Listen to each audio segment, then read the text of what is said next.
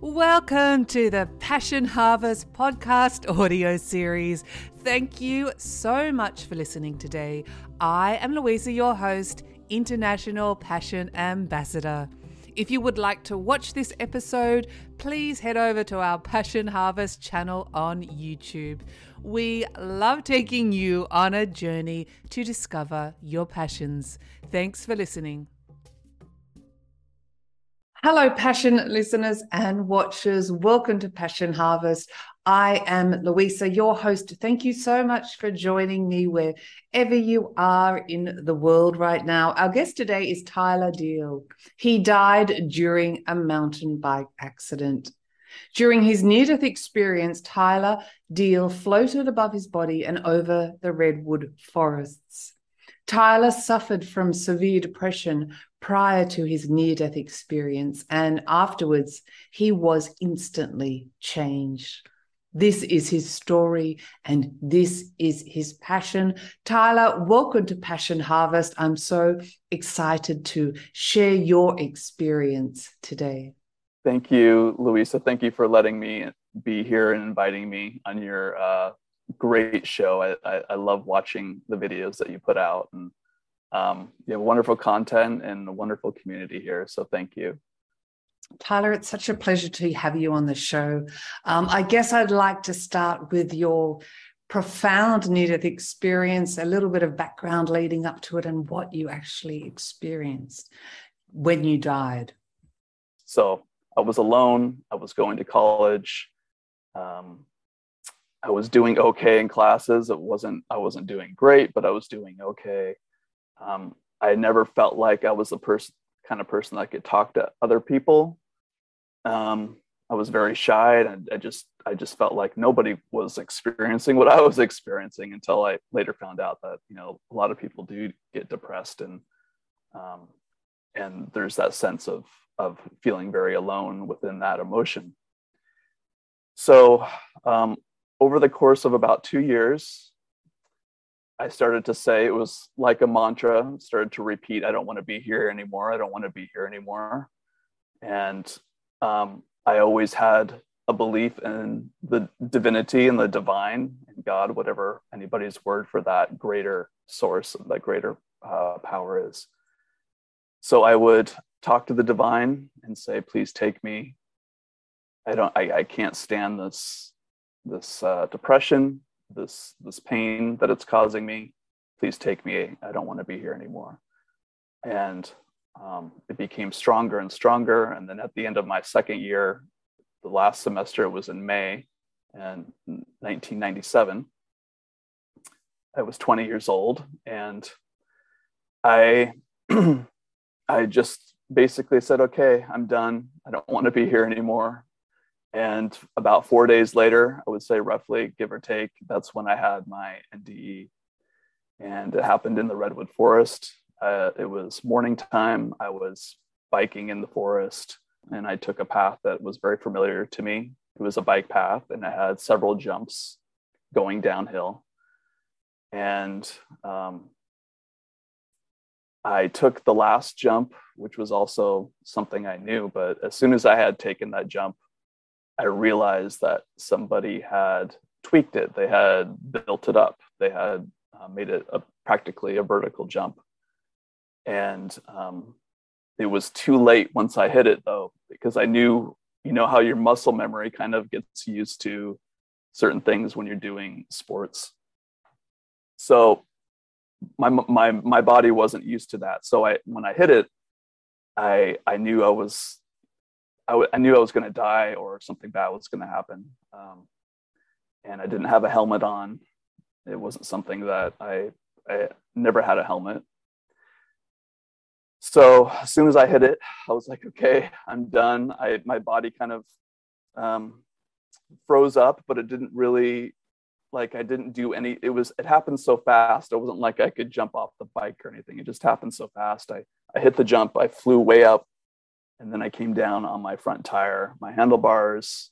I rolled, I hit my head, and my back hit, and it was like a big thump. And that big thump on the ground is basically when I had lost consciousness at that moment. And the next thing I remember, I was not like an astral projection, like my body had taken off, but it was like me as awareness, I guess would be the best way to say it, as consciousness was floating around above the redwood trees. They're anywhere, these second generation redwood trees are anywhere from 250 up to 350 feet, very tall. And I was in this place of complete peace and familiarity. I felt like this was a part of me that just felt very comfortable.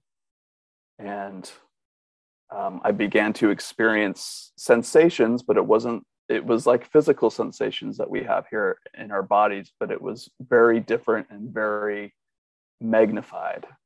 So I could see, I could sense the trees, I could see the detail in the trees, the the little bugs, the little dew needles, the fog that creates the dew on the tips of the needles.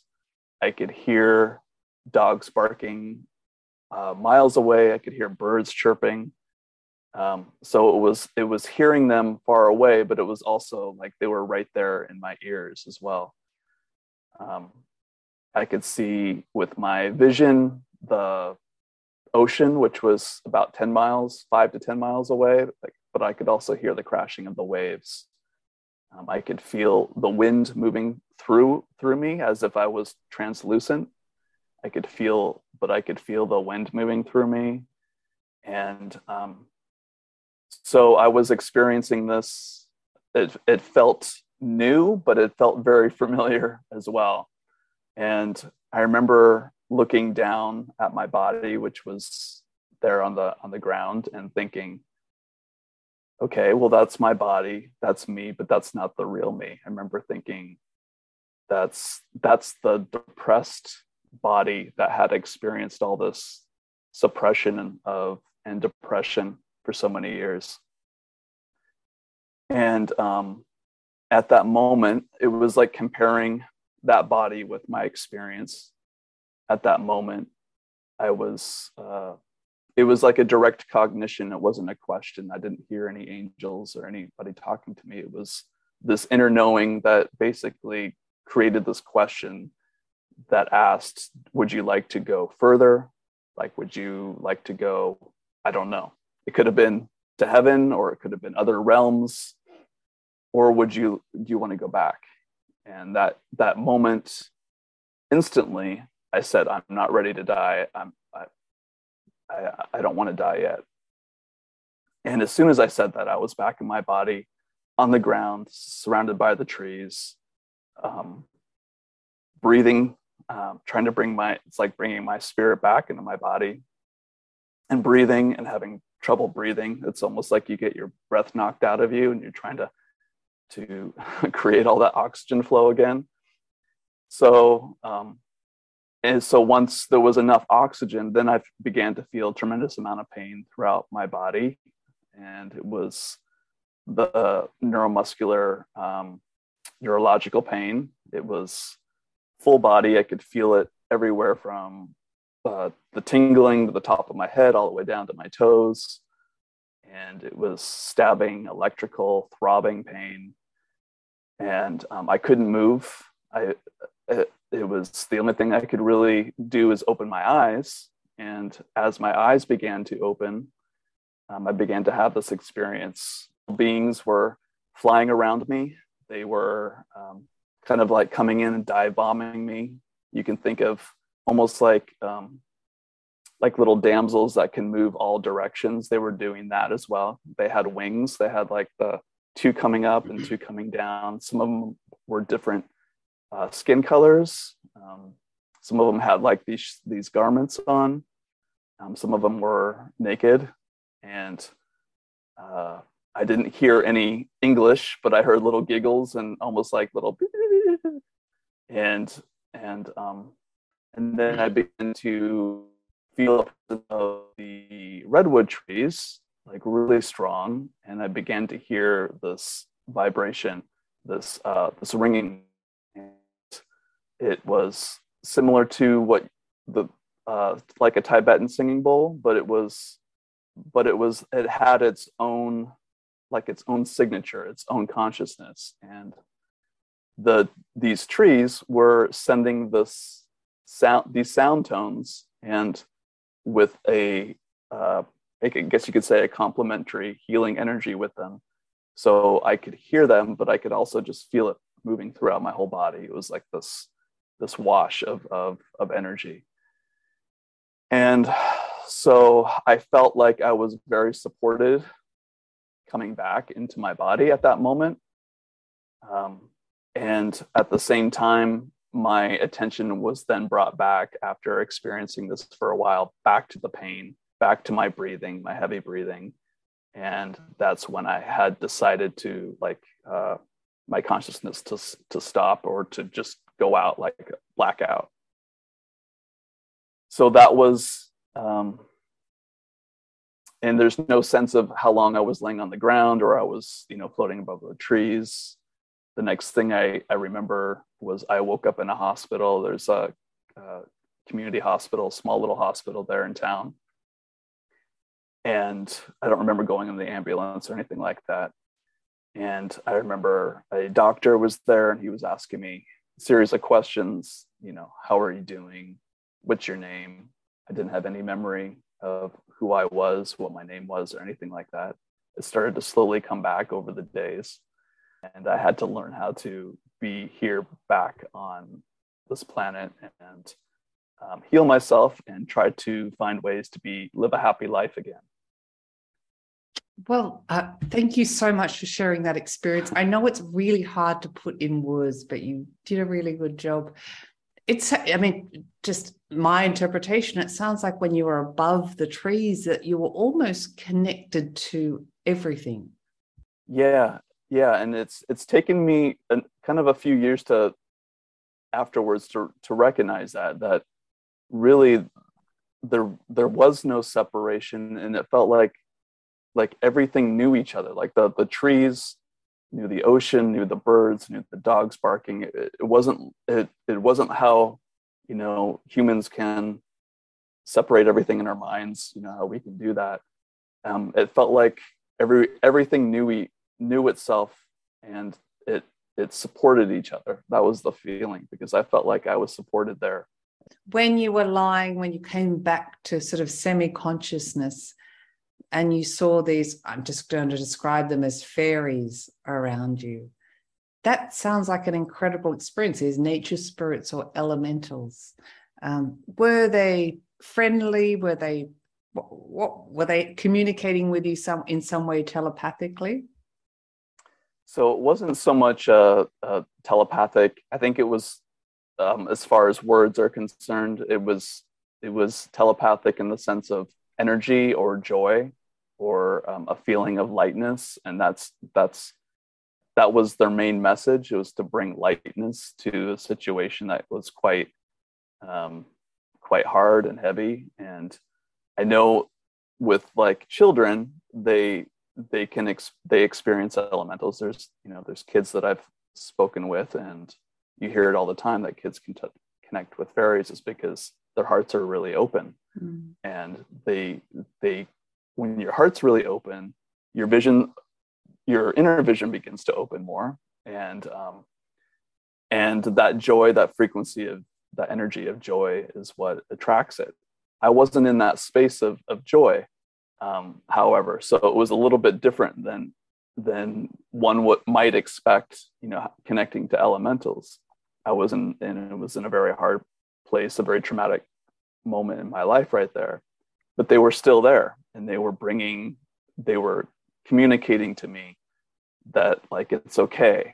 And I felt, I guess you could say love. It was also joy, but it was just bringing lightness to the situation, along with the trees coming in and communicating in the way that they did as well. Your choice to return to your physical body, have you ever had doubts about that?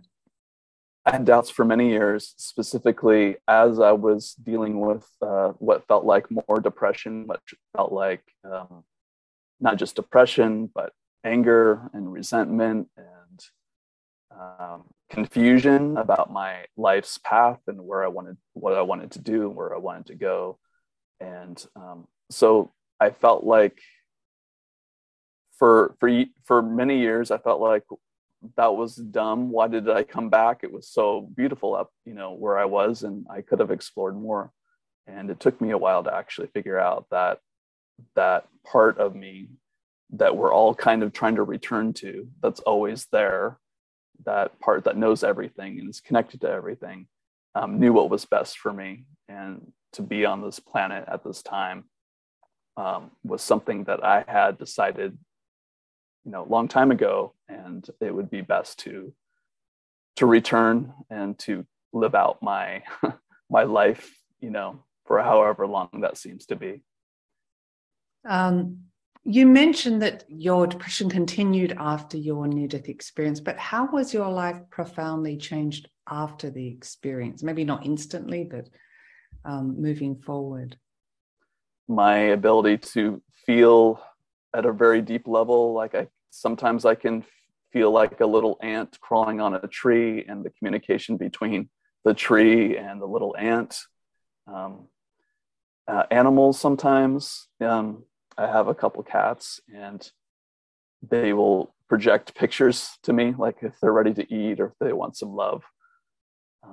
Also, feeling what other people feeling at a very deep level, and it's very interesting because it's almost like that separation that we experience here on Earth, that has begun to dissolve more and more. So actually, whatever I'm experiencing, what I'm perceiving on the outside is actually what's happening on the inside as a molecular experience. So if somebody's feeling depressed or something's going on with them, I know there's something within me that needs to be looked at. It's very interesting because you talk about return to wholeness and loving self, which is very hard for people. But I just want to quickly ask you, when we experience emotions from others or have negative or positive experience in our external landscape, what you mentioned I thought was important, that really we need to reflect within ourselves. There's something going on with ourselves. Yeah. So from my understanding, whoever comes into our lives, the experiences that we have, the emotions that we feel, the thoughts that we have, those are shared memories. So we have shared memories with people. And when we have these shared memories, it's actually, we go within to help make a correction within ourselves. It brings us into a place of responsibility and harmony. And we're not blaming ourselves, but it's actually bringing balance back into relationships with all life, because we're always in relationships with people and our environment and everything around us. Maybe there's a marriage or a relationship that's having a really difficult time. The idea of looking within ourselves and bringing that love to that part that feels hurt or misunderstood or resentment or guilt, whatever that is, and bringing love to that part, then whatever we can do within ourselves to make that correction, to bring that love for ourselves, it's just automatic. It does project out, and it does change. It does begin to change our environment. It can be challenging, but relationships are in a way a mirror, holding up a mirror to the self. I get this question all the time, and you talk about this as well. How do we love ourselves individually more? How to have self-love? What are your tips for self-love? It's a hard one. Yeah, it is a hard one. And it's an interesting one too, as if like we have a separate part of us to love, right? I mean, it's kind of a dichotomy, those words, self-love, like how do we love ourselves? Who's the one loving the other, the self, So for me, it's a mantra.